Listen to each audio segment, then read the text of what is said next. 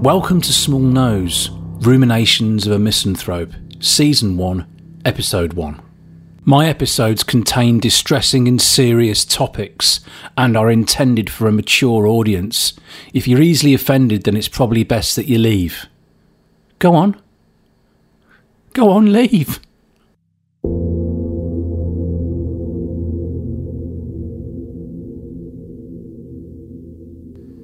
The other day, whilst on my phone, an ad popped up. It was advertising a film that I really like, being played in a theatre near me, where I live. It's a legendary movie, and the soundtrack, which again is legendary, will be played by a live Philharmonic orchestra to accompany the movie. For a moment, I allowed myself to get excited at the prospect of this visual audio combination. Then a wave of dread washed over me as I realised so would a lot of other people.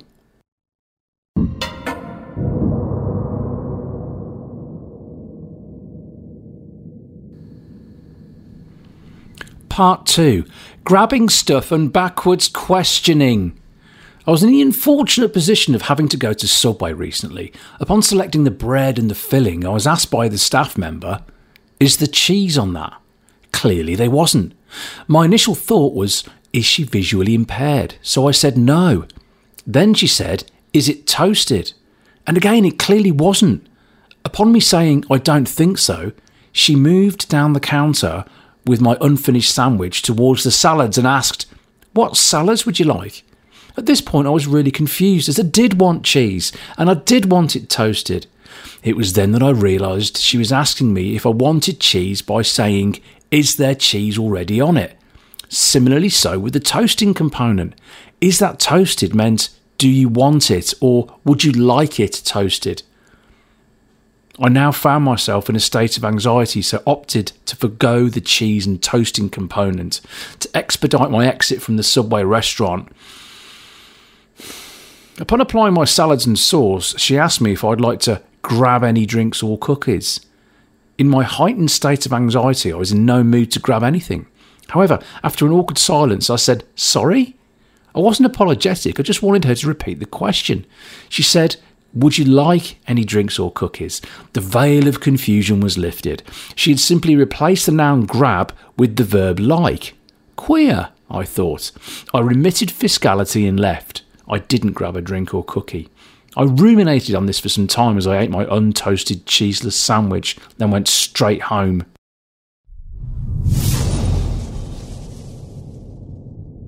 Over the past few years, when I've been in the unfortunate position where I am out, I've been the victim of unprovoked commentary aimed at my face.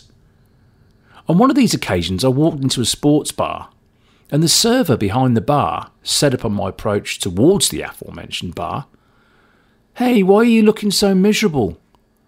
But I wasn't. I was actually quite relaxed because I'd had quite a few drinks that day. I rarely go out sober these days unless really necessary. It's too unbearable. On the other occasion, I was in the unfortunate position of being in a shop.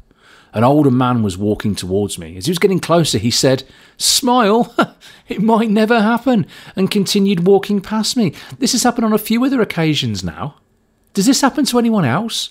What's their fucking problem? Do they think this will help me somehow? Why do people think that they have the right to comment on my face? It's my face, and I refuse to walk around like some grinning cunt just to keep the rest of society happy. Seriously, what the fuck is wrong with people? It's my face.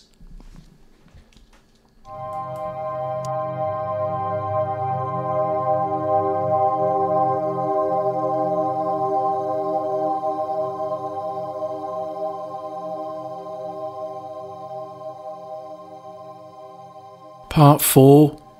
Homes for the elderly.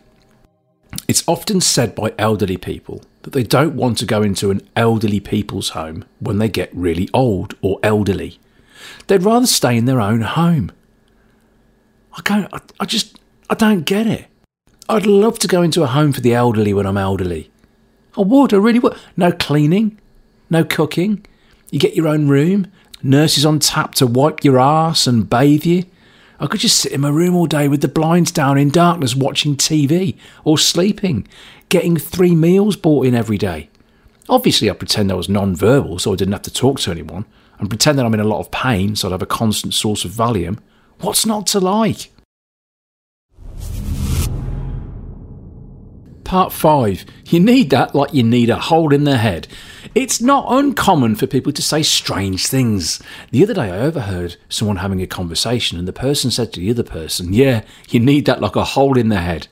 Most people would immediately think that he was discussing something that he didn't need. But upon ruminating on the phrase for a moment, I realised that actually the converse was true. This person must have really needed what was being discussed. I have 7 holes in my head. 2 ear holes, 2 eye holes, 2 nose holes, and 1 mouth hole. And I need all of them. Well, there's 3 that I literally need, like my nose and my mouth for eating, drinking and breathing. But the other 4, like the ear holes and the eye holes, I mean, I could possibly live without them.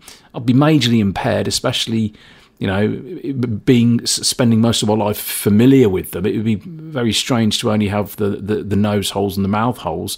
But basically, holes in the head are good.